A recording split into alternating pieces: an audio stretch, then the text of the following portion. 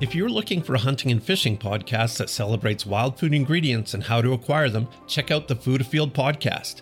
We take you into the field with us while we adventure for food in the backcountry. The focus is on traditional bow hunting and fly fishing, but we explore all of the ways to fill your freezer. You can listen to the Food Afield podcast on Spotify and Apple or wherever you find your podcasts.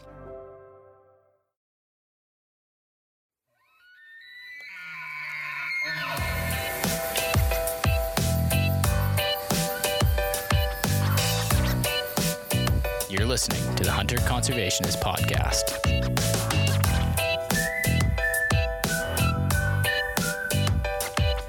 So you were recently given an award when you were over in Africa.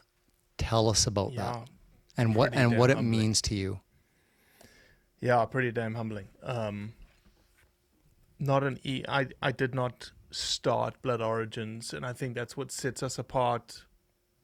I think it still sets us apart. Yeah, I happen to be the face, I happen to be the voice, but it's not about me at the end of the day.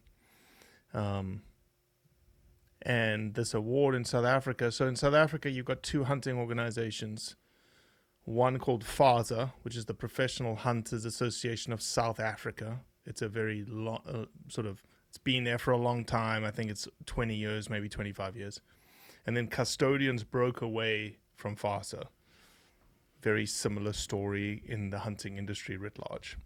People have differing of opinions and they break away. And Custodians, the differing opinions that Custodians had with FASA was tied to CBL, canned baited lions, essentially. Anyway, we're not going to get into the CBL discussion, but they have various awards, and their highest award is the Koenraad Vermaak Distinguished Service Award for individual who goes above and beyond in terms of his service or her service to the hunting industry.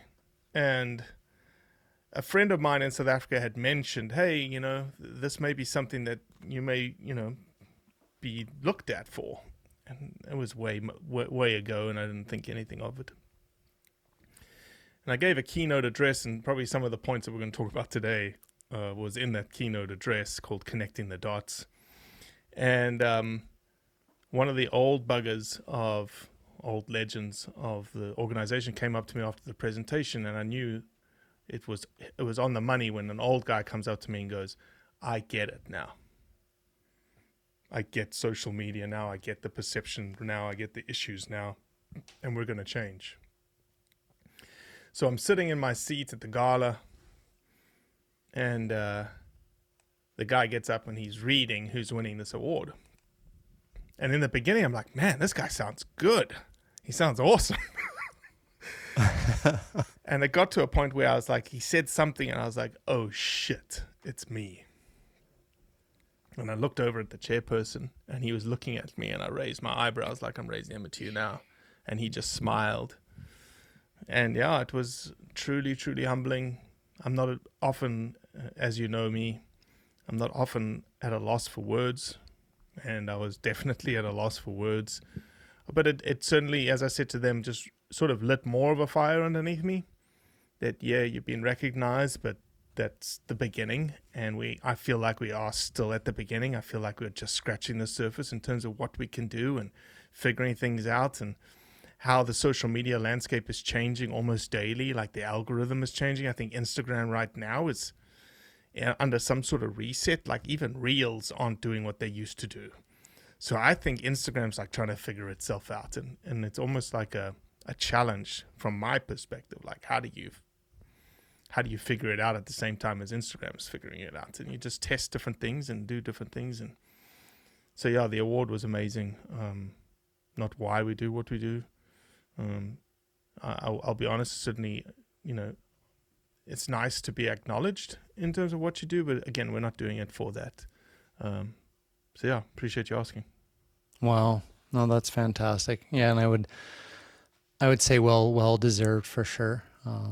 You definitely deserve some recognition and accolades for all the work you put in. So I think that's a wonderful story, because I've always envisioned some of these bigger wards and events and stuff like that, the people going into them know ahead of time in order that they show up and, these sorts of things. So there's no awkwardness about it. But to have been in your seat listening, like you said, looking around the room going, gee, I wonder who that is. And then all of a sudden you're kind of, whoa, like, I think that makes it more special than having got an email like, 8 weeks ago or whatever. And okay, right. I got to book a flight and go over there. So fantastic story. Fantastic story. That's great, congratulations. Man. Hey, everybody. It's Mark Hall, your host.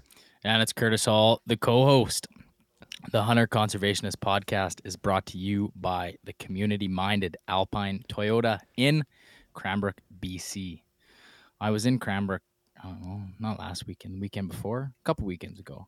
And I took a spin past the new dealership that they're building. And, man, it's like, I don't know how many vehicles they're planning to put in there, but holy smokes, it's like it's got to be close to like the flagship Toyota dealership of Canada. Like it's huge.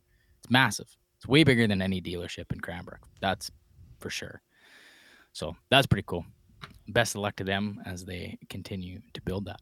But as always, we are very grateful for Alpine Toyota being the title sponsor of the show.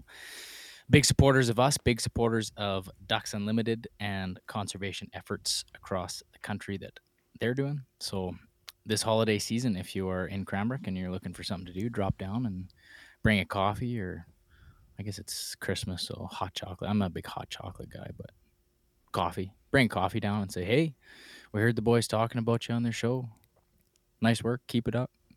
Buy a set of tires. Buy one of the many, many, many limited edition trucks that we have in the queue for Toyota to start.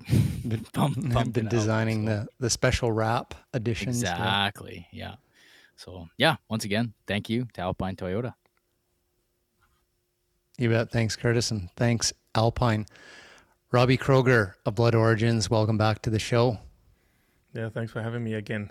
I didn't mess up too badly on the first time, so I guess I'm getting a second shot. Absolutely. The only ones that mess up on this show usually are us, so our guests are always fantastic. So So let me just kind of paraphrase what I have learned about Blood Origins over the last couple of years, about what you stand for and what you're trying to accomplish, and kind of see if I'm getting it right. So you have sort of coined the term, your mission is to convey the truth about hunting. And the premise behind that was you felt that others were speaking for hunters and hunting and saying who hunters were and what hunting is from outside the hunting community. And part of what you want to do is to get control of that narrative, to say, this is who hunters are, this is what hunting is about, and we're speaking about that using the truth. You want to engage... And the proof, okay? Evidence-based speaking. You seem to be very dedicated to public debate and public dialogue with others that disagree with hunting. Inside and outside the hunting community, you openly host those debates. Again, with the premise of, let's talk about the truth and the proof of hunting. And I see that as when people hear the truth, when people hear evidence, whether or not they hunt, there's a greater probability of understanding it. With greater understanding becomes a greater probability in the future of social acceptance of hunting and the continued of hunting. So does that kind of... Damn. Can I hire you as my spokesperson? There we go. You know? I'm doing my homework. I like that. No, you're absolutely right. I'll add, I'll sort of caveat one thing that it's, because I know a lot of, how do I say this?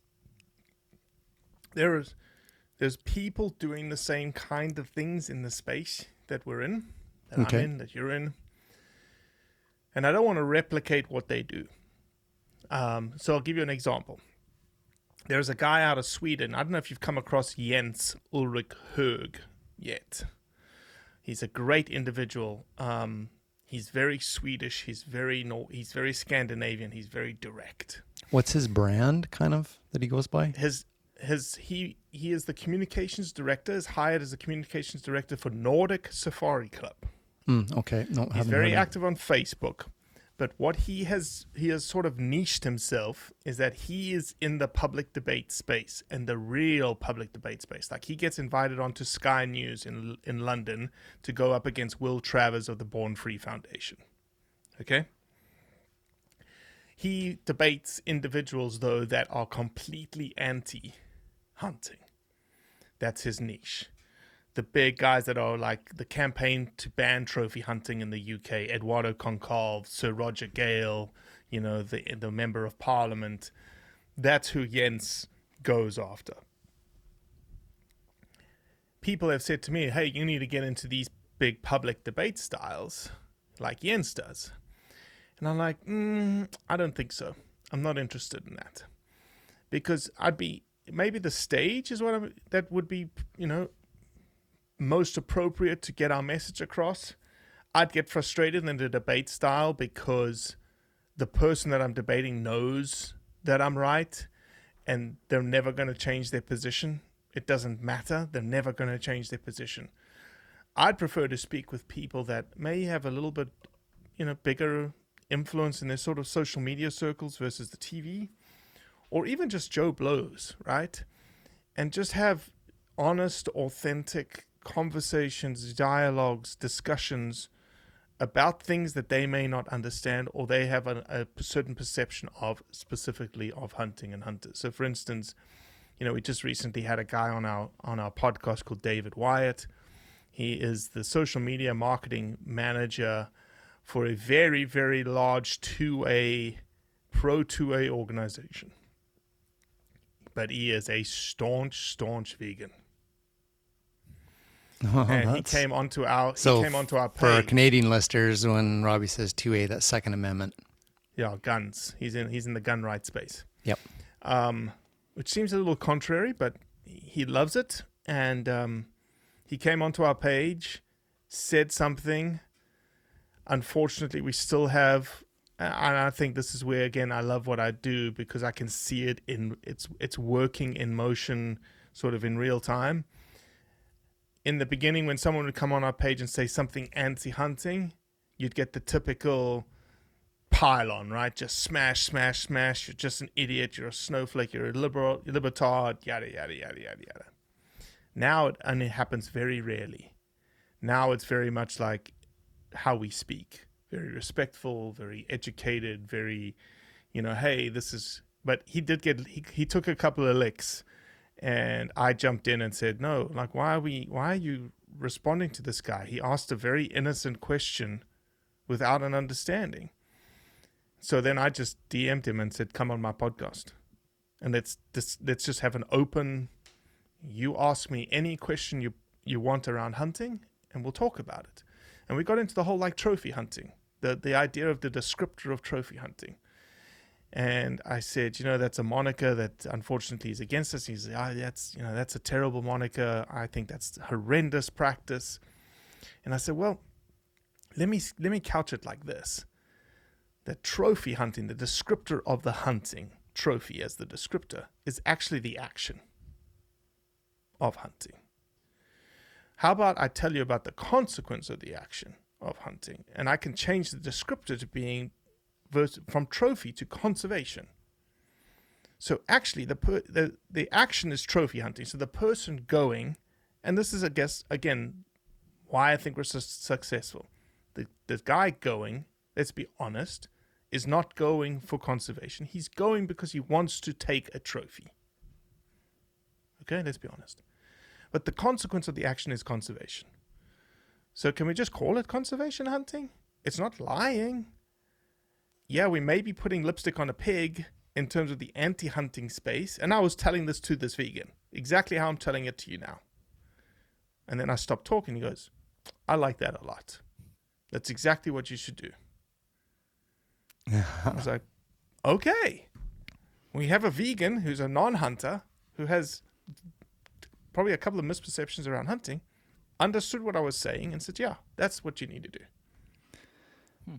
That's the beauty of just having a conversation with somebody like that face to face, even if it's like what we're doing right now. This is still face to face. It's very much like we're sitting in the room together. We can read, each other, and that's how it used to be. The old town halls, the even farther back to like the public squares where people would come to the center of the towns and had the public squares, and somebody would just start a conversation and people would gather around, and the whole term about get up on your soapbox or get off your soapbox, like that metaphor came from the old town squares, because you had a little box and you stood up on it. That's the person that was speaking his or her mind, and there was this community dialogue, about topics. Hundreds of years later, here we are, still trying to advance debate and dialogue in the public space. Would you agree for us now that the social media, that public space is social media now? Like that, it's a virtual town hall, the virtual, and the podcasts, the Instagrams, the everything. This is where this dialogue is happening. Does that seem fair? Yeah, there was a science paper done by Muller et al. In 2022, this year, in which they looked at, it was actually done to look at whether or not they could decipher illegality of leopard take through social media imagery. But what they did in that paper, there's a beautiful graph that shows the sort of resurrection of social media through time. And 2005 is when essentially your digital camera on a phone was created. 2008 is when the smartphone came into existence, essentially, or 2007 kind of thing. So we've only really been living in this social media digital age for 13 years, if you think about it, 15 years. And it is on a exponential rise in those graphs. There is no end in sight. And I don't know what it's going to look like in 5 years or 10 years' time, but it's going to be probably more prevalent than it is today. I don't know how it can become more prevalent than it is today, but it will be, given the exponential rise of what we're seeing. It certainly is the public debate platform. It is the thing that people take all of their news from, all of their opinions from, they form perspectives from.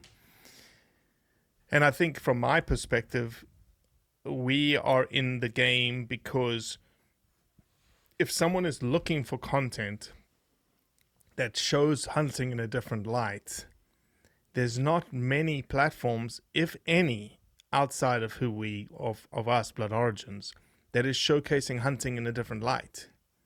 Like purposely, like constantly, consistently, methodically, persistently, day in and day out. There isn't an organization around the world doing it that like we do it.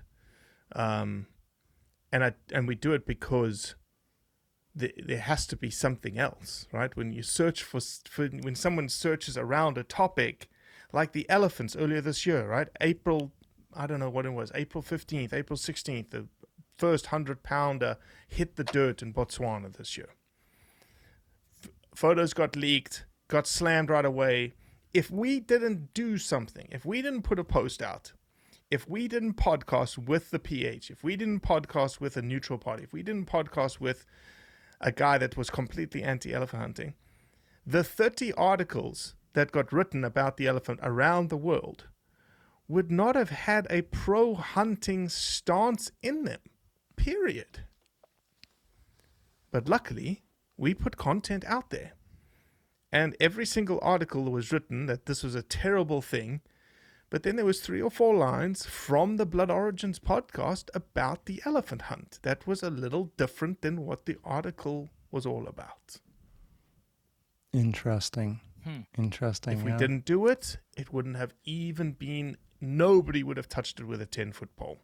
The amount of bullets that we took, and we obviously sent bullets down range as well. But that was the first time. That honestly was the first time that I was like, oh man, because it could have easily become like a Cecil. And the only reason it didn't become a Cecil is because nobody knew about that elephant. Even though the articles were like, this is an iconic elephant that just got killed in Botswana. Bullshit. Produce a photo. He didn't have a name. Produce a photo of that elephant, and he had a very distinctive flared tusk structure. Everyone was like, produce it. Let's see it. You don't know that elephant. Nobody's ever seen that elephant before. So that's why it didn't go where it needed to go. Well, where it could have gone. Let me say that.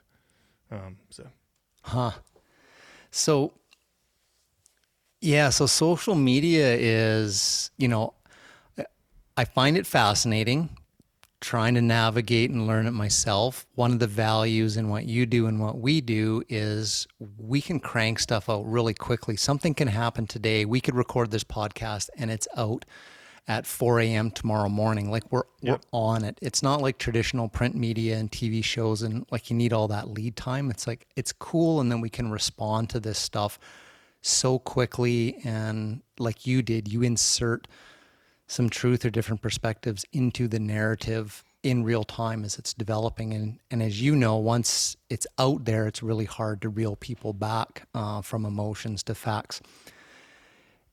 And so part of my journey anyways in learning this tool and about myself mostly, it's mostly learning about how I react to things and what I'm, trying to do with our space. I've read a couple of books. One of them you had posted, and I've read through that. Prism. Yeah, Chris Bale, Breaking the Social Media Prism, and so there's the downside to social media, and we'll hear your thoughts on that a little bit too. A couple things that I took away from Chris's book is that social media, and this is like that concept of the prism, is like we're injecting stuff into this platform and a prism is bending it and it's pushing it out the other side on how it's received and how you receive stuff. There's a warp happening. And one of the things I took from that message that he was talking about is that social media promotes extremism. Everything from the algorithms promotes extremism, and it mutes the moderates. Based on his social science studies and science studies of others, moderates are the ones that can listen to facts and evidence and different perspectives and shift a little bit on their belief scales. But they're getting slammed and attacked and quiet, and the algorithms like kind of mute the extremists within our tribes. Mute the moderates. Yeah, mute the moderates, sorry. And then everybody's in a tribe. We all have our echo chambers. And one of the things that he said in there is we actually reward people, individuals within our own tribes for being extremist. So there's this double sort of emphasis on promoting and the extremist views on social media. Another thing that I took from Chris's book was that this idea of stepping outside your echo chamber and engaging others and trying to learn yourself actually drives more people to be more entrenched in their tribe's views. And I was like, so this is one of the things I want to talk to you. It's like, holy shit, are we getting more entrenched in our views, and are we trying to engage other people and just driving them closer, to their views? So, no, I had issue with Chris's experiment. Okay. I felt like he biased his experiment to lead to that conclusion, and and here's why I say that. So, for those of you that have not read this book, this guy Chris Bale, right? Bale, yeah. Social Bale. Scientist Bale. And it's called Breaking the Social Media Prism, and he really is talking in a political concept from a conservatives and Democrats perspective, and seeing if anybody would shift to the middle. You've got these extreme views as a Republican, extreme views as a Democrat, and if you are exposed to the opposite parties or the opposite tribes' paradigms or rhetoric, would you move further away from them, or would you move closer to them?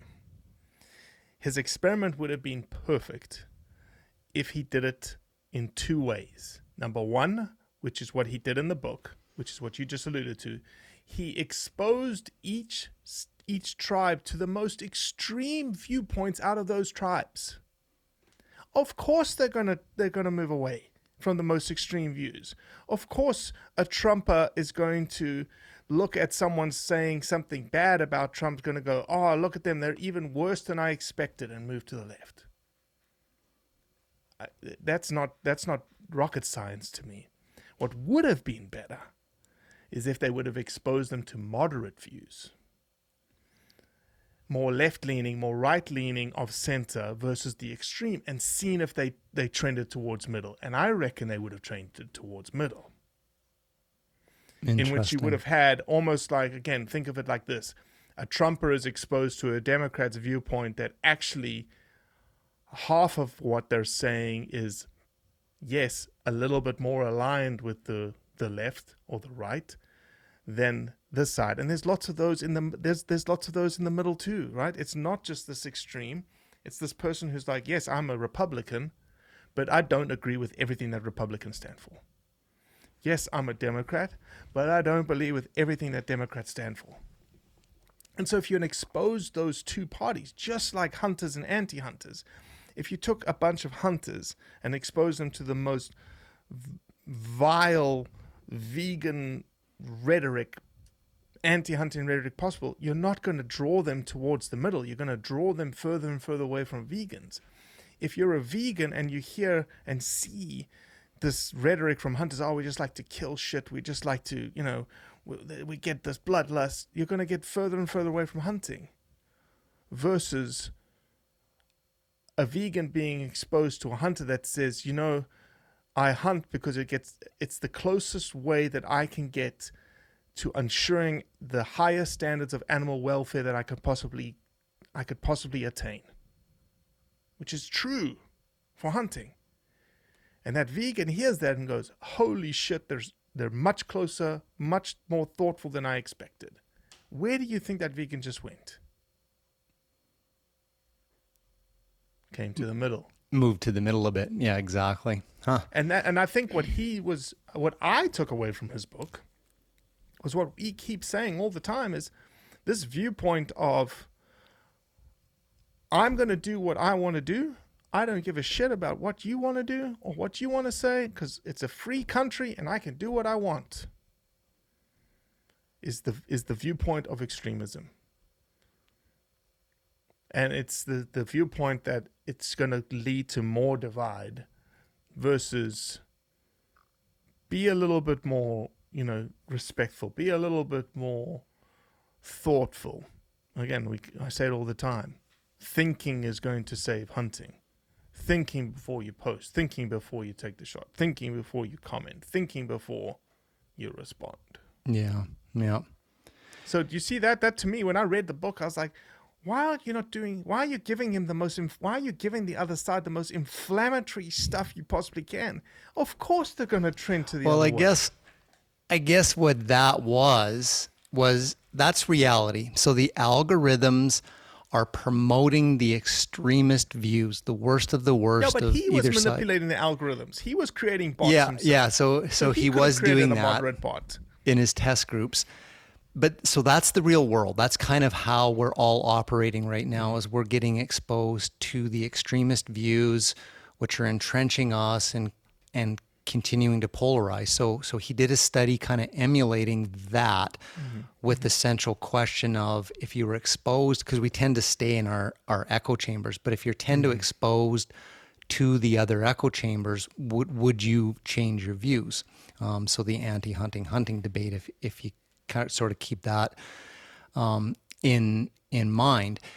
then what he showed is no, that doesn't happen. So it's almost like the science just confirmed what we all know, is that these entrenched positions argue with each other on social media and go back and forth, and nobody really changes their mind, right?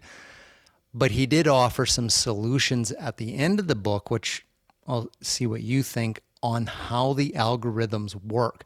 Currently, the algorithms look at somebody that's putting out extremist views on something, numbers of followers, and how much are they attracting views.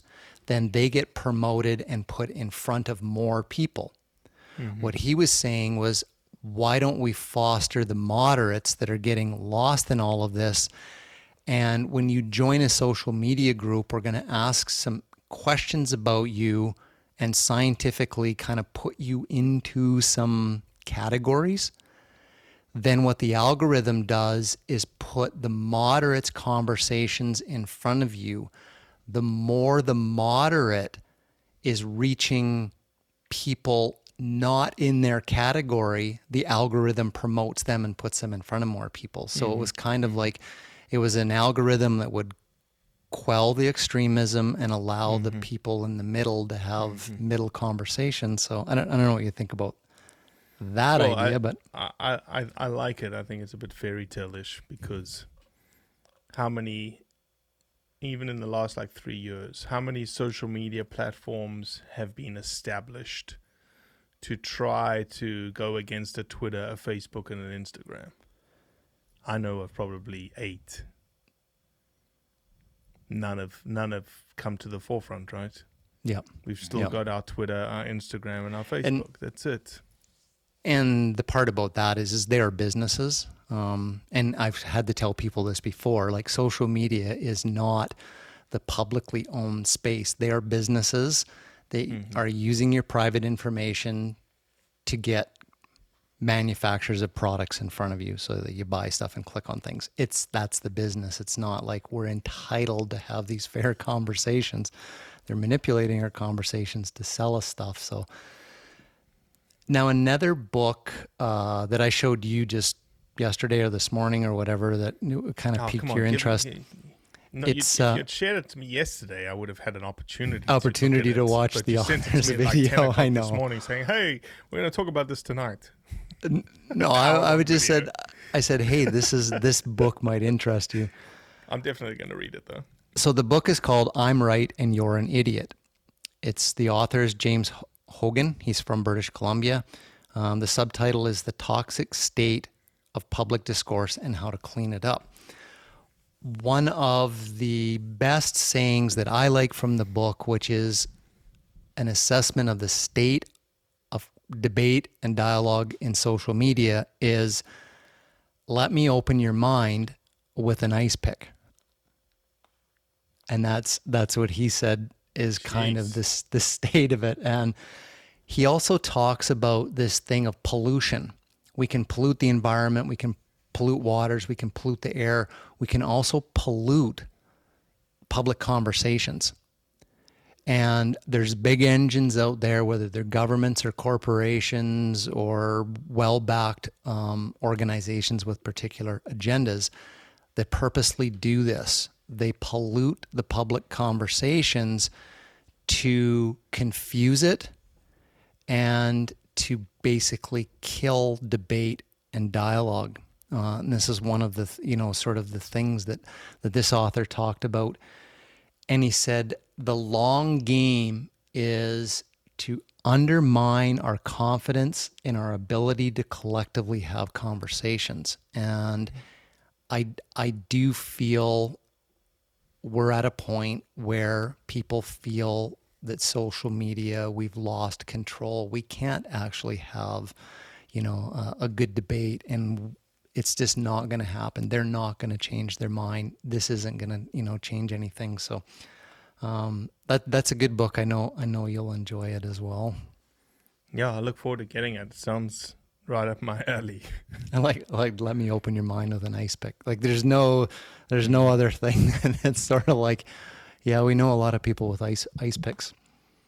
So I kind of want to see what your thoughts are specifically now, like about the state of the debate and dialogue around hunting, like your thoughts on where we're at, how it's going, what's working well and what's not.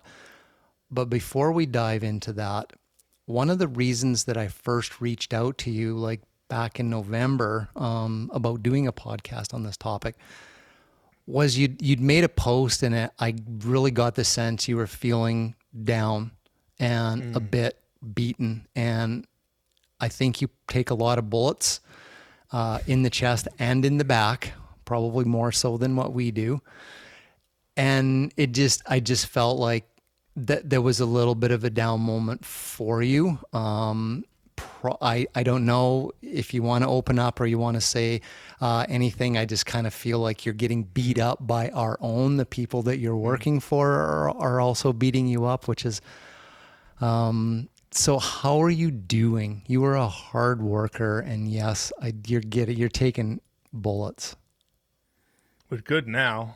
Okay. I think, a lot of people, though, I put my face and my voice out there.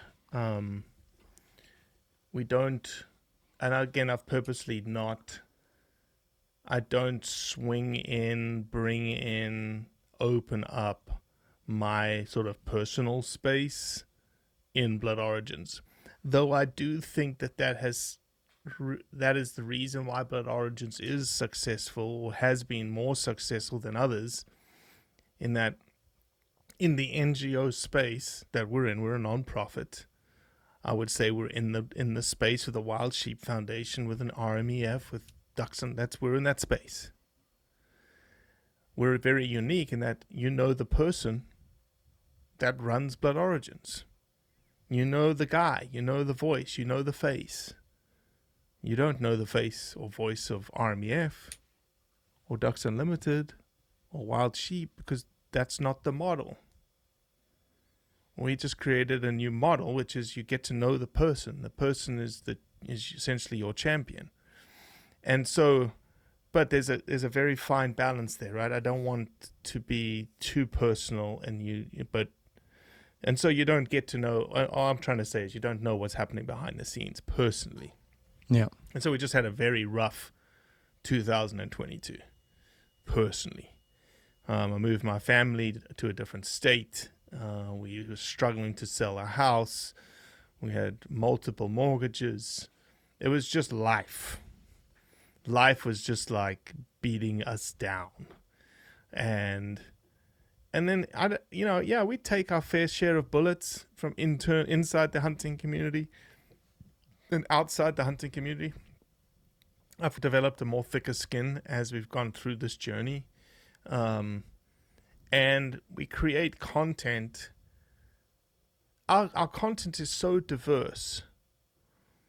It almost lends itself more to people pointing fingers at the content, if that makes sense. We don't just niche ourselves in white-tailed deer and that's what we do, and you really can't have an issue with white-tailed deer.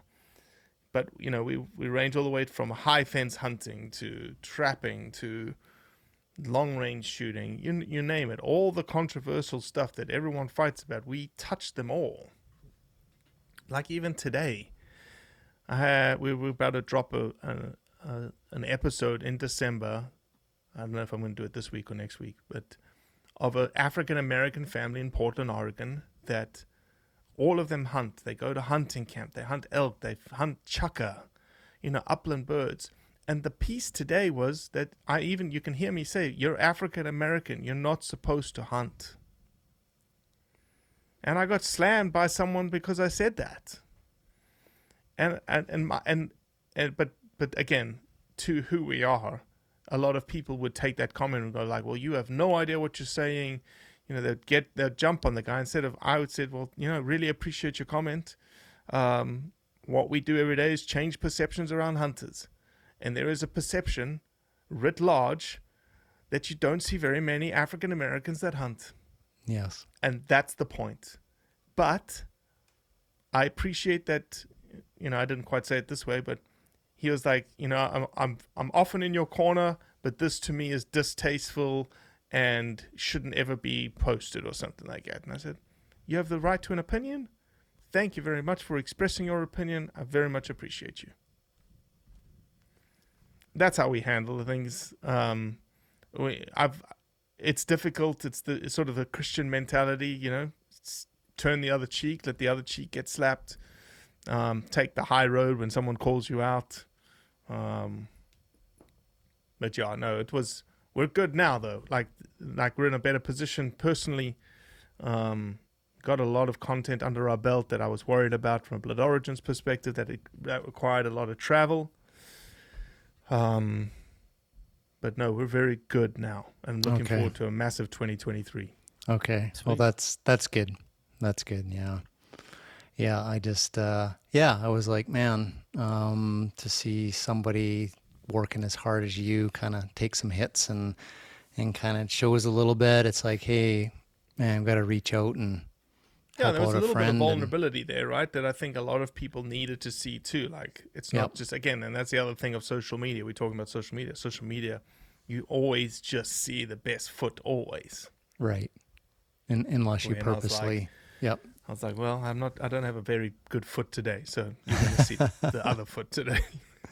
Oh, well, that's good to hear. I'm sure listeners are going to be, they'll empathize and they'll relate, and they understand that all of us go through these ups and downs, and all of us have weak moments where we lose control, and sometimes we have to come back and apologize and square up and move on. I think the value in having a face to your organization is that it's a human. It's not a polished brand. It's a message that's been developed and crafted by a dozen people.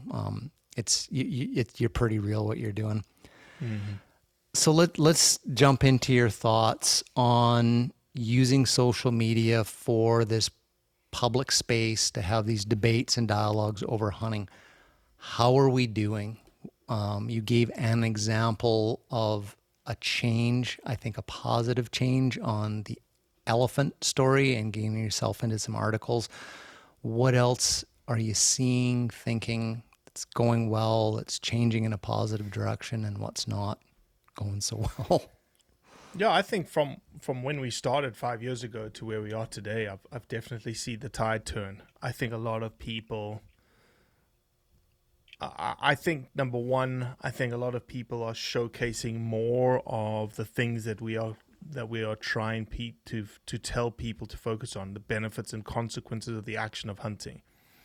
You know, if you're thinking about what you're posting, you don't have to be apologetic to the fact that you kill animals, but you also have to be empathetic to the idea that people may not understand. And I think that idea is changing. I think a lot of people are seeing that.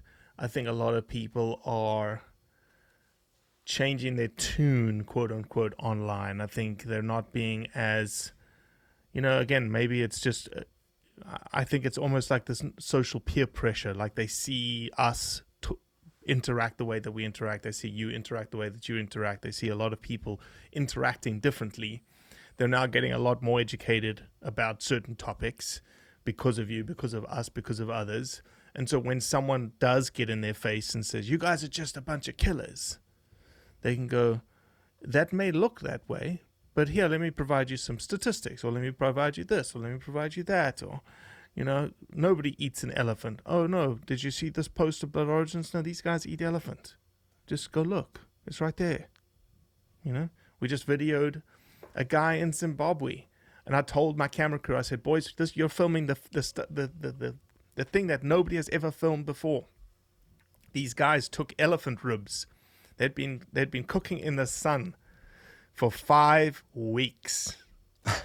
And these guys chopped them like little riblets and cooked them for 4 hours and ate them that night. And they offered me some, and I was like, nope, I'm not eating it because my constitution was not going to handle that meat. Like I would have been on the shitter for probably 2 days if I'd eaten that meat. But we just filmed the guys eating elephant ribs. Nobody's filmed that before. All sitting around a fire at night eating it. And telling us that it's the number one meat. They would prefer this meat over anything. So I think the debate, here's the other thing I'll make. That I think it's something that I like to keep in the back of my brain, and maybe it's good for you to keep in the back of your brain. It's because we live in these little echo chambers. We live in a hunting echo chamber, and we are listening very intently into the anti-hunting echo chamber. Both seem very, very loud. Okay? They aren't. Just step out a little bit, ask non-hunters that you interact with, friends that you interact with, simply about the elephant. Hey, did you hear about this elephant? 9 out of 10 people would have said no. Didn't see the news, didn't. So it's not really that big a deal at the end of the day. Like, people may be screaming about something. It may not have that much like oomph that you think it has in the moment. So always keep that in the back of your brain, that it may seem big, it may seem monumentous at the time, but outside this echo chamber and outside the anti-hunting echo chamber, not many people know about it. Gotcha. Not many people are worrying about it. Yeah. But when they do pick up something outside that echo chamber, that's when you need to be ready, and you need to have content, and you need to be in the forefront of things. I think that, again, in the circles that I run in, we're starting to see a lot more like evidence-based scientists. There's 2 big scientists out of the UK. I need to find, there's one out of the US. So the 2 out of the UK is a lady called Amy Dickman. She's a vegetarian. Does not go, you've heard of Amy Dickman. There's another guy called Adam Hart. Then we've got Jim Heffelfinger down in Arizona. We need more big scientists. And again, it just takes time. But I really want to like go to these land grant institutes around the United States and find some champions of hunting, trophy hunting, that kind of stuff, and sort of amplify their voices. Because the more we can amplify these scientists and academic voices that are, as close to objective as you can get. I think I'm objective, but I'm not, because I run a pro-hunting advocacy organization. And I'm never getting away from that moniker ever again. But I can get as close to objective as I can get in that realm by talking to people that are outside my echo chamber, by listening, by saying yes, and being honest about certain things. Mm-hmm.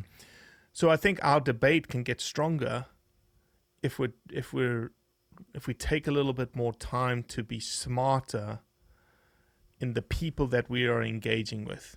The reason Amy and Adam are so good is that they are very social media savvy, and they're academics. So let's find those people in the US. And it's just a matter of finding those young professors that are coming up. And if anyone's listening to this podcast and knows young professors that are social media savvy, that are pro-hunting, I want to know them. I want to get introduced to them. No, that's a good one. We know one. We've had him on the show a couple of times. Mateen Hassimi first started his undergraduate work in University of Montana under Dr. Mark Hebblewhite. He's now under Dr. Adam Ford and Dr. Rob Soroya here in British Columbia on some of the caribou recovery stuff and different indigenous conservation, projects and stuff. He started the first Backcountry Hunters and Anglers collegiate chapter in the U.S., I believe, at the University of Montana. Still? And then in Canada, he started the first one at the UBC campus in Kelowna. So there's one. Is he a PhD student or is he a professor? He is a undergrad right now. Will probably do his PhD and probably end up either in academia or private foundation research or possibly teaching. But great guy. Good big shout out for Mateen. So yeah, I mean that's good to hear. I like your message, about some of these things are not as big as they seem on social media.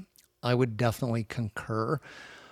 One of the things we try to do with stuff that we show people and talk about on the Round Canada podcast or whatever is just sort of like keeping our eye on the pulse of some of these things. So if something pops up, we'll talk about it, give our thoughts on it. And then if it pops up again, and then a year from now it pops up again, we'll start to kind of connect the dots, using your, and then start to be like, there's something stirring. Let's start to get organized for this. And the grizzly bear debate and the loss of the hunt in British Columbia was the example that I use. Is we were getting the indicators and the red flags starting back in the 70s and ignored them, thinking that hunting was untouchable. And all of these things like cumulative effects added up to a major campaign, unprepared for it, boom. So yeah, individually, just like cumulative impacts on an ecosystem, individually, it might not be worth dedicating all of your time and energy and comments and stuff on social media, but just keep track of that little fire, and over time monitor it and then assess. And that's one of the things we do that way. So, well, you just brought up a point that is difficult to put your finger on, but is the strategy of time that is being used against hunting today. The grizzly ban in BC didn't come about in the last 3 years. It's been, as you said, something that maybe has been around since the 80s, 70s or 80s. The fact that we just lost Washington's spring bear season, that didn't just happen in the last year and a half. It was a 10-year, 15-year coordinated strategy of the anti-hunting establishment with lots of lobbying power and lots of money, working behind the scenes, touting a guy. Hey, Inslee, that guy, he's got some political power. He's got some political wherewithal. Let's keep an eye on him. Oh, he just became a senator. Okay, let's put a little bit more money behind him. Oh, he just became lieutenant governor. He's going to run for governor for the next 8 years. Let's put some real money behind him now. Becomes governor. Oh, now we've got some opportunity to sway his position in who is getting elected into the commission. All of a sudden, the commission swings and changes to a very non-consumptive use, more preservationist type thought process. And why are we surprised then that we lose hunting opportunities through the commission? It's just a very, very clever, long ball executed strategy. Yeah. So you can't fight it today because it's been in the works for 12 years, 15 years. Yeah, So the narrative's been developed. Yeah, so you got to think around the corner. Like you said, you got to start peering around the corner. Okay, what's coming next? What's in 5 years' time? What's in 7 years' time? And start putting in the roadblocks right now. Because that's the way you got to think, because that's the way they think. Yep. Yeah, looking at hunting more strategically. Curtis, what are you seeing on your social media and our social media, like changes over the the time that we've been here doing this, as far as the way people engage with you, with others? Are we getting better at debate and dialogue in social media, or worse? Yeah, I think things are getting better. Like, I've noticed, especially in the last year, that the followers we have are more in that middle. That there's not as many of those. When we first started up, you'd get the extremists mostly on the hunting side that would kind of be like, what? No, that's stupid. Why are you saying that? Blah, blah, blah. And which is what we've talked about, is trying to we're like, we don't cater to those people. We don't really give a shit that those people find our stuff. And, if you're going to be like that, we don't want you to be following us. And I think we've weeded through a good chunk of that and the majority of stuff, I'd say 95% of the stuff that I'm seeing, one, in my personal stuff, but two, through the Hunter Conservationist, is all positive conversation, and people are more and more asking how they can get engaged. They're like, hey, what can we do? Hey, kind of curious, can you offer me a little advice? It's like, what I want to write my elected official, or and I've noticed a lot more of that, especially within the last year. And I mean, it's probably the algorithm too, because it's like the algorithm knows it. It's like, I don't really give a shit about seeing the far end of the hunting spectrum, so it just doesn't show me the stuff. I don't know if that's got a big part to do with it, but yeah, I've noticed a big upswing in positive engagement, and yeah, especially people wanting to get engaged. Yeah, I would say that was one of the things I've noticed since we've been in business, is people kind of stepping forward and saying, I got into hunting. I didn't want to be an activist. I didn't want to be an advocate. I wanted to stay out of the politics. To people saying, I can't sit here and be quiet and have my head in the sand. Who should I talk to about this issue that you brought up? and I am seeing more of that, where people are sort of like coming out and saying, I realize now as an individual, I can't let everybody else take care of this. My voice matters. I have to write somebody, sign whatever, become active. And I think that's one of the big things we've seen through our social media, is a little bit of a philosophical shift from, I'm a hunter, I just want to be left alone, I just want to do my thing, to now, I'm a hunter, I want to be left alone and I want to do my thing, but then I'm also an activist. And I am going to get engaged, and that's a positive part of social media, I think. Yeah, I think that the time of hunters hiding in the closet, keeping the closet door closed, and only coming out when the closet door gets ripped open and they get punched in the nose by someone, is coming to an end. I think that more and more hunters are stepping out from the shadows, out of their closets, and saying, this is who we are, this is what I do. Love to educate you on the subject, are a little bit more thoughtful, a little bit more respectful about how they post things, what they post, and letting people know that they are hunters, right? And that's one of our biggest pushes. One of the things that I'm keen on in 2023 is we've got so many people, so many influential people that hunt, and they don't say anything about them hunting. I put up that post where I had Dan Bilzerian and the Real Tarzan and Ricky Gervais, huge celebrity influencers that are against hunting. And I said, I'm pissed off. Where are my celebrities? Where are my influencers? And they're there. They just don't want to say anything. And I think they're scared because, again, hunting has become so polarized that they don't want to say something, versus through the Blood Origins lens, it's not that polarizing, because what we're saying is very gray, and it's very, it's full of benefit and it's full of consequence. It's not the vilified practice that you think it is. So I've this, and then, Dan Bilzerian frickin' responded through Instagram DM with me. One morning I woke up and there's a frickin' Instagram story DM from a guy that has 38 million followers. And I spent 30 minutes debating him through Instagram DM. And at the end of the day, he just says, I'm pro hunting. I'm just not pro people doing it for fun and for sport. And I said, why don't you just say that? Instead of your post being a tremendously anti-hunting post. Say, I'm a hunter.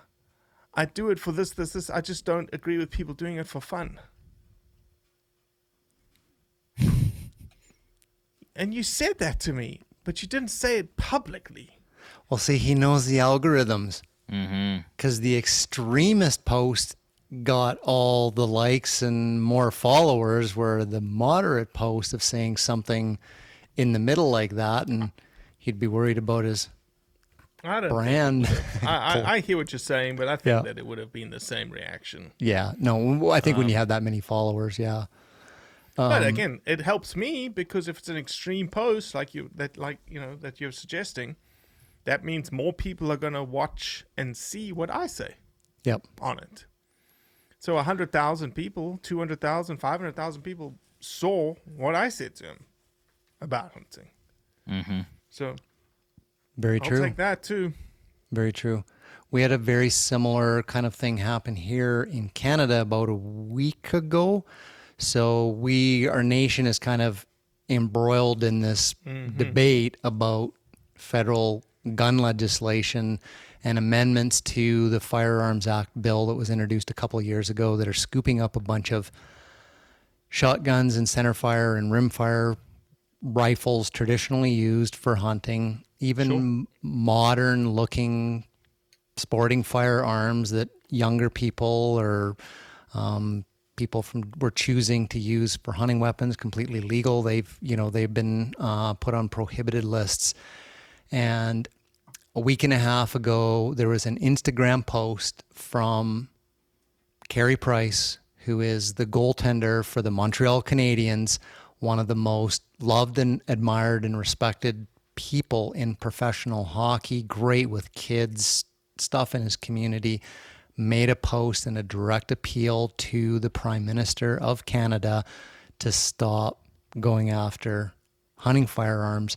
And that was huge. National And news. analysts, absolutely. And analysts are saying they think that the heat from that was one of the driving factors of the Prime Minister saying they're going to go back and review their amendments because it's not their intent to be capturing and prohibiting hunting firearms. So Well, I that saw was the debate on the floor where you had every party represented on the floor saying this is terrible.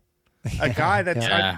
had to be translated because he was speaking French, saying, "I'm not a hunter, but why are you taking the hunting guns away?" So I think the neat thing out there is in this hunting community, it's like somewhere out there, well, what's that thing that you're only like 5 people away from, like this celebrity, or 5 people away Oh from yeah, that? 6 degrees of freedom. Yeah, that's it. Yeah, and so within our hunting community, there are thousands of people in North America that are connected to huge celebrities that hunt, that have huge followers, and the power of you as an individual person to start setting those wheels in motion, even if it's anything to like, man, can you say something about this, acknowledge what's going on, or even just say you're a hunter and you stand with your, that can be accomplished by anybody listening to this. 6 degrees of freedom. And I'm just kind of, I got Instagram open here. I just was curious. I'm rolling back, and I'm just looking at the amount of engagement that Carey Price usually gets on his posts. And, it's like this one, it's like 27,000 likes, 80 comments, 39,000, 14,000, 70,000. And the post that he made, he has just under 120,000 likes and 8,400 comments. It's like as far back as I can go. It's like it's his largest post engagement. How do you spell Carey? It is Carey. Carey. Yeah, Carey Price. Got it. Yeah. Yeah. 112,000 likes. Got it. But it's just like massive. Yeah, it was a massive great engagement story. Over, Crazy. yeah. And I think that just speaks volume to what you were saying, Robbie, about like, the power of social media, the power of the debates being in those spaces, and the power of people that are pro hunting with big followers to be engaged. And I think there is fear of the cancel culture. They tried to get Carey Price with it. His team had to get involved, and he's sort of even like, no, like, don't speak for me. This is not what I meant. And, you know, there was, so the social, you know, the cancel army came after him, so to speak, and he got through it because he had a good reputation. But it's a good success story to share with people, because I think it's speaking to something that you are wanting to build bigger in 2023 are those types of folks. Mm-hmm. No, you're 100% correct. 100% correct. Now, in this book, I'm Right and You're an Idiot, by James Hogan, there's a few things that I picked out that I'm just going to kind of put out there and maybe just kind of get you to talk to them. One of the things that he said is facts are not enough in our public debate. And he said communication must come from the heart, and you must attach values to your debate or your argument. What does that mean to you in the hunting space? Yeah, he's absolutely right. I think, and again, in the internet digital space world that we live in, people don't do research any longer. And so anyone can say anything and people believe it. So if you say something fact-wise, some may believe, some may not believe. I think when you marry facts with what he just talked about, I would rather call it like emotion, like reality, some realism to it, then I think it softens the edges of facts, right? It softens the edges of academia, science-y kind of language. Because I think if you diatribed out the science, i.e. facts, people tend to like shut off a little bit. They're like, oh, this is too highfalutin, it's whatnot. But if you add a little bit of realism in there, a little bit of honesty, a little bit of self-reflection, it almost bridges that gap, you know, like what we say constantly, be honest. Like, okay, yes, that is a terrible picture of that lion and the person crouching behind it. I would never have taken it.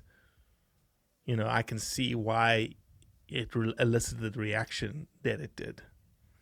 But did you know that in places that there is hunting, the lion population is increasing because they're protected from poaching and they're protected from people poisoning them because they're killing cattle?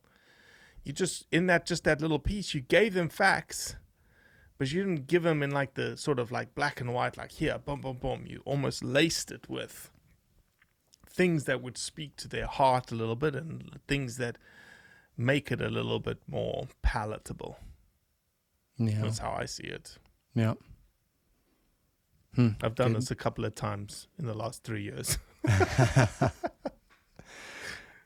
Now, another thing that he said was sort of one of the greatest imperatives that we have in cleaning up the toxic state of the public discourse is we need to get along with the people we disagree with. Being right is not enough. What are your thoughts around that concept? We have to get along with the people that we disagree with. Yes. Totally. And so he said being right is not enough. So this kind of plays into the, like, we see somebody who we don't agree with.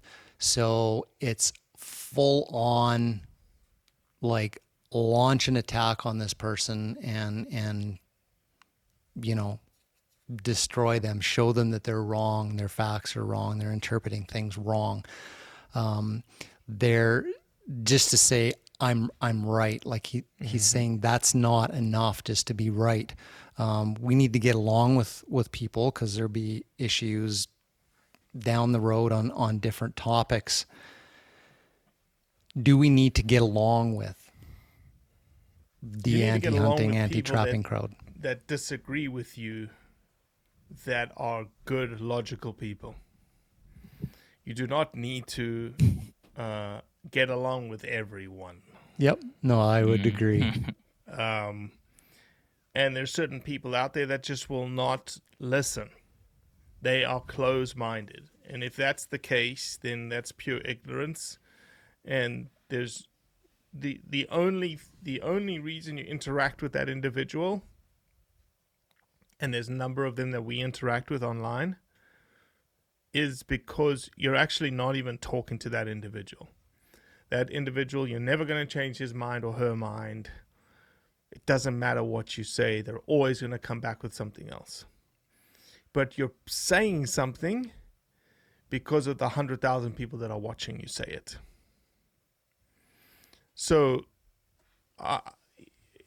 he's right in terms of, like, you know, getting along with the people that you disagree with, but it's the people that you may not actually be interacting with that are looking at you going, oh, I agree with that guy. Right. Or, oh, I disagree with him, but he sounds more sensible than I expected. And he's not pushing the rhetoric that I'm right and you're wrong. Maybe you subtly say it, but you don't just directly say it. Another pointer that John Hogan put out as a way of cleaning up the toxic debate was, if you're communicating in this public space, or you're advocating for something, or you're engaging in the public debate, ask yourself the question, am I diffusing the polarization with what you're bringing to the table, or are you reinforcing polarization? Mm-hmm. And he said, not necessarily that reinforcing polarization is bad, but ask your question, if you are reinforcing polarization, is it for a good reason? Yeah, we have a different question. It's actually, I guess I'm just a little bit more simplistic in my question creation than he is. He seems to be a little bit more articulate than me. We just asked the question, are you helping or hurting hunting? Yes. In what you're doing, are you helping or hurting hunting? End of story. Yeah, which is basically, are you making the gap and the polarization worse, or are you bringing people together and diffusing polarization? Exactly. No, that's why he sells brilliant. books and I don't. So yeah, your publisher would be like, Robbie, there's only like 150 words in your book. Yeah. You've got to be a little bit more articulate here. You got to tell some stories and fluff it up. Now here's a couple more things I'll just sort of he threw out. One of the things he suggested is to don't tell people how to think.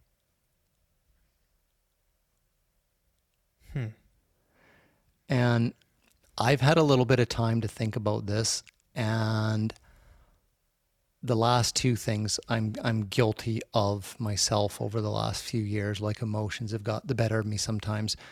And it's, one of them has been this, of sort of being like, this is how you should be looking at this thing as well. And that sometimes gets some pushback. And I can appreciate the idea that people don't like to be told what to think, but at least given facts and information and hear both sides or multiple things, or to pose questions enough to make people take that and formulate their own opinions or positions, which is also why now if there's something, an advocacy thing comes up, I might be like, hey, the November 22nd Amendment to Bill C-21 is now including a bunch of firearms. What we'd like you to do is to contact the Minister of Public Safety. Here's his contact information with your message or thoughts. And somewhere in that, somebody might be like, yeah, no, I agree with that. At least they're being engaged citizens over the topic. So we aren't telling people, this is what you should be saying, but engaging encouraging people to at least get engaged rather than telling them what they should do. So, Yeah, your thoughts?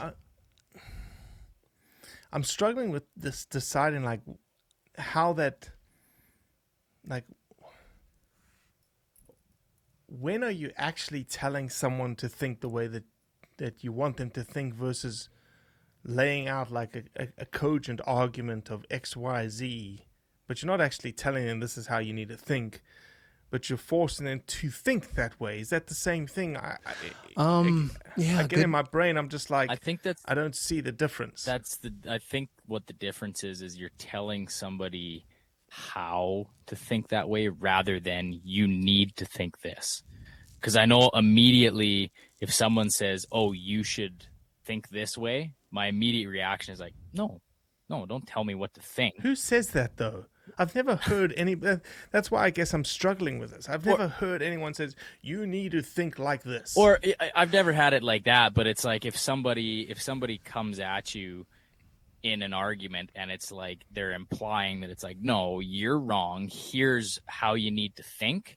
I think rather than doing that, it's the encouragement of like, hey, here's how you should think about this. Like I'm not really putting that into good words, but yeah, teach. It's a tough one. I've got what I kind of want to say. I'm having trouble articulating it. Well, it's the same thing here. I just don't know.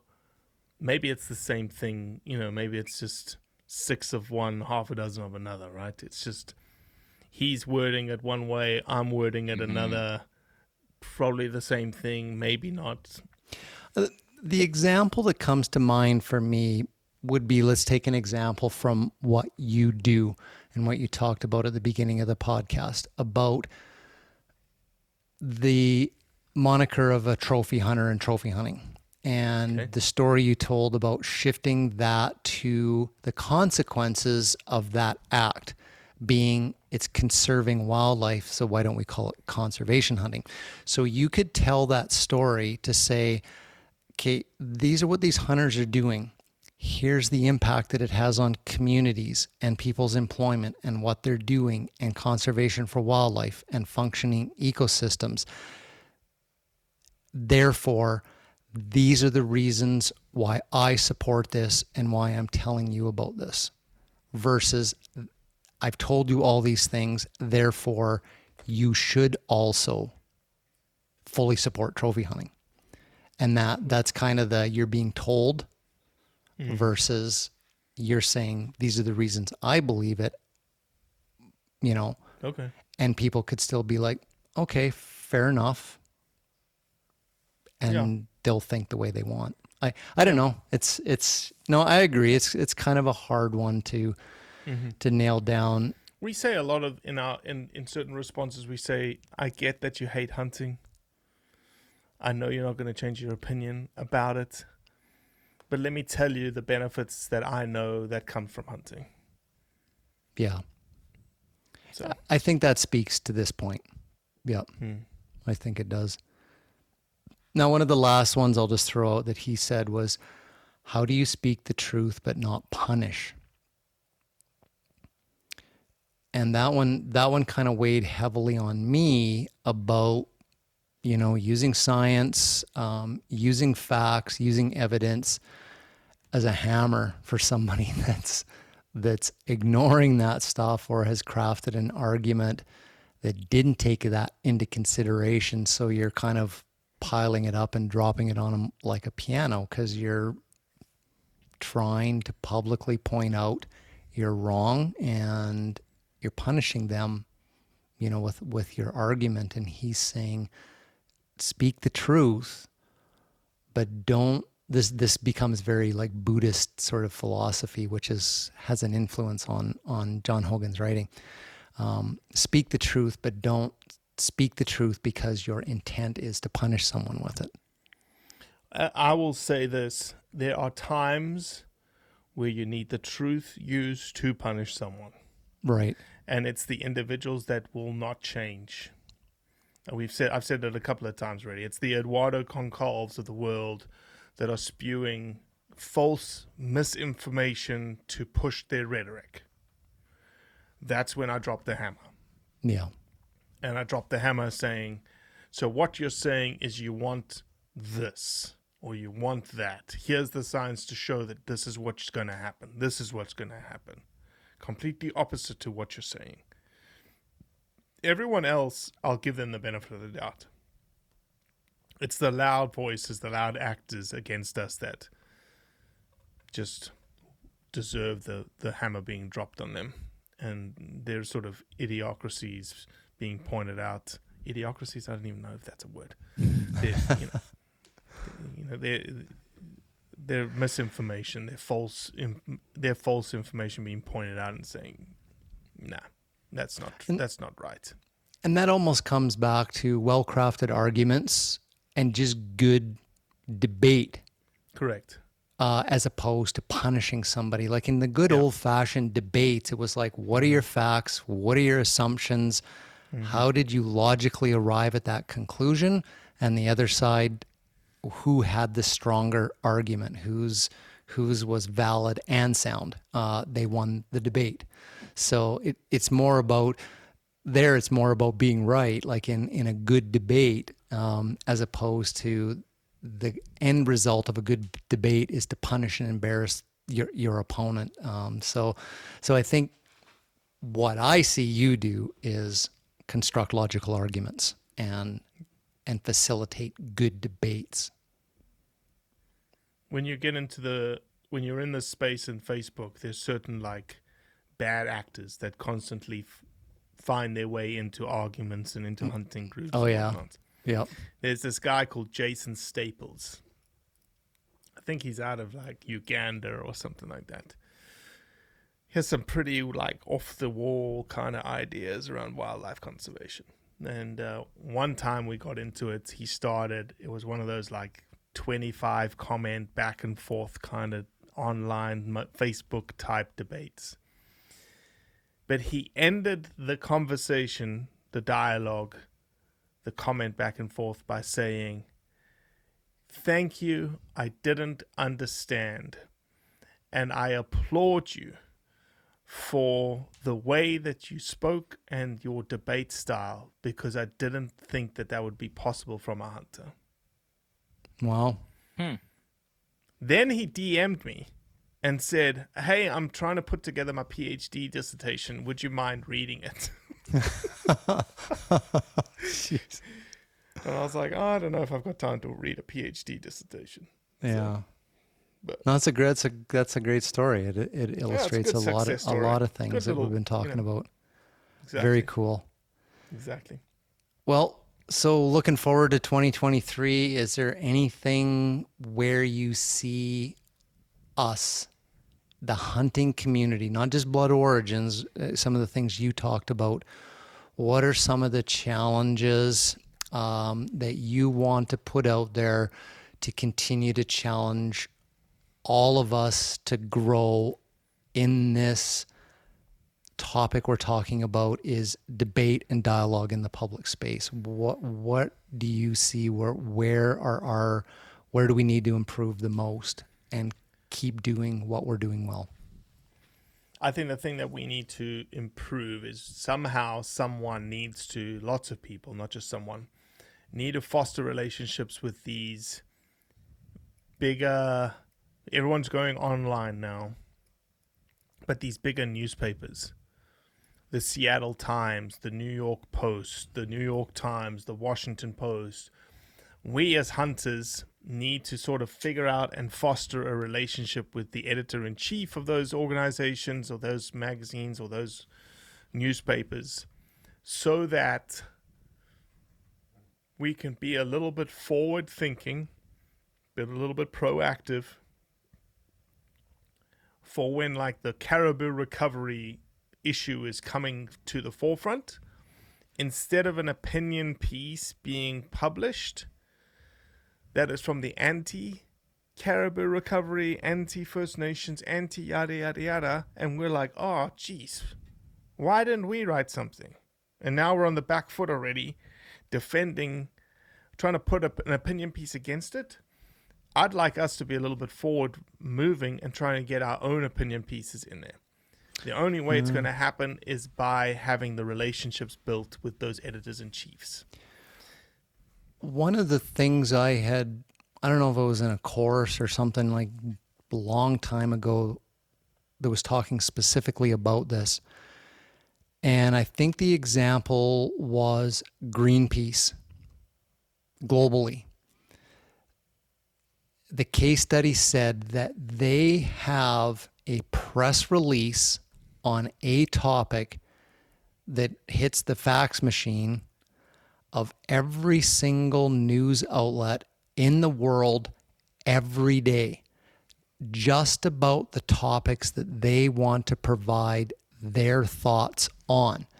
Yep. Then what the news outlets apparently do is they just file the stuff. It's like Greenpeace whales, Greenpeace seals, Greenpeace climate change, Greenpeace ocean fishing. Then a reporter's like, oh, I've been given an assignment. I have to do an article on cod collapse in Eastern North America. And they go to the file. Who's been giving them information? And they got a bunch of stuff to start their paper with. And those views and those ideas and stuff heavily influence the journalist because they got 48 hours to put a piece together. That's almost the solution to the question that you posed, is the hunting community needs to be reaching these on a daily basis with just something so that when they're looking for material to write a story. So that's a possibility. We really need to do a better job. Like, I know in 2023 Blood Origins, I want to do a better job of when we drop content. Like, for instance, this Thompson family, right? If I had a little bit more bandwidth, I would try to write a piece, an article about them and get it submitted in the Portland Times or some sort of news article there, or some sort of magazine that would just expose their story a little bit more, expose the issue a little bit more. Where can we get better traction? How can we get bigger traction? Who can we engage? Those are the kinds of things that I think we need to think about in 2023. How do we expand our message? How do we increase the engagement? How do we increase the traction of whatever we're trying to put out there, and being smart about it, right? Getting ahead of the curve. Hey, we see this coming down the pipeline. Oh, this, whatever. There's, grizzlies are potentially going to be unbanned in BC.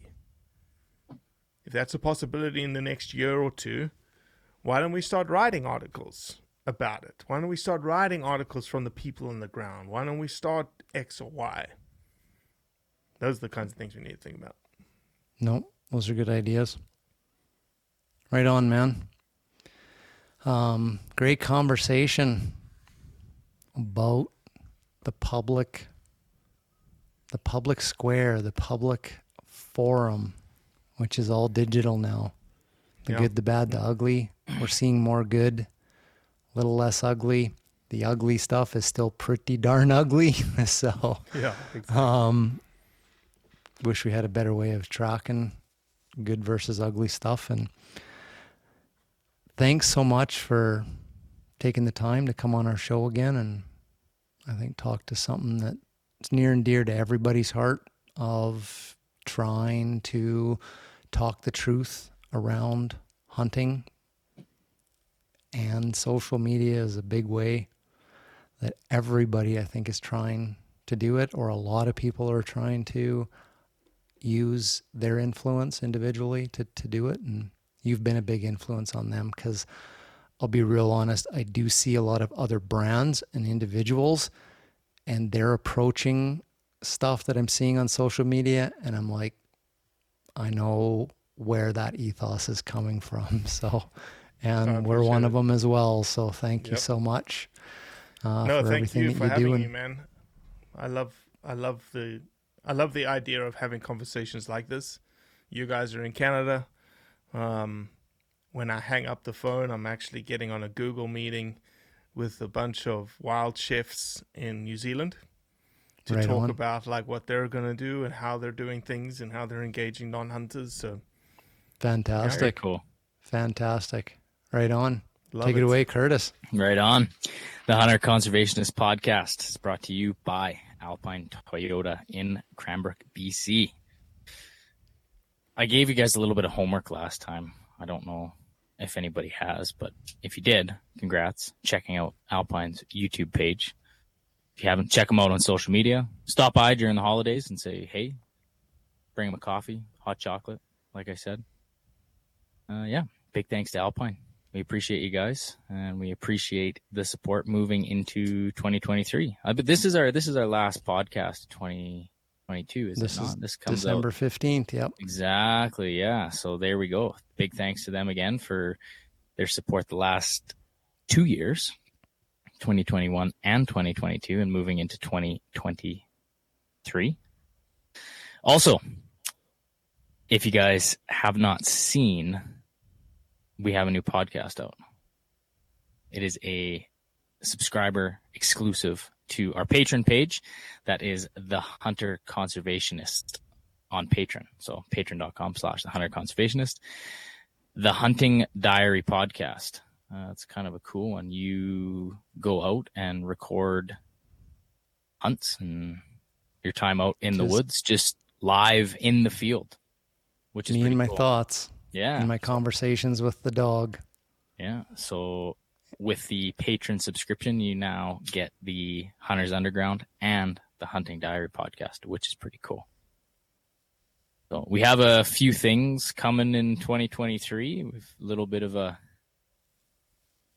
not a shift, but a little bit of some cool stuff. We'll say that. Some cool stuff coming for 2023. So thanks to everybody for sticking with us for 2022, and we look forward to moving forward into the new year with all of our listeners. So thanks to everybody, and have a Merry Christmas.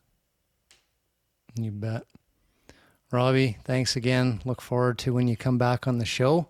I'll put the challenge out for you. The next time we get together, whether it's on your show or back on this show, how about we flip it around and you say, hey, what's going on in Canada? What is this? Why is this happening? Because looking from the outside, I don't understand this about you. Not that I know everything about Canada or Curtis does. I just think that would be a fantastic conversation.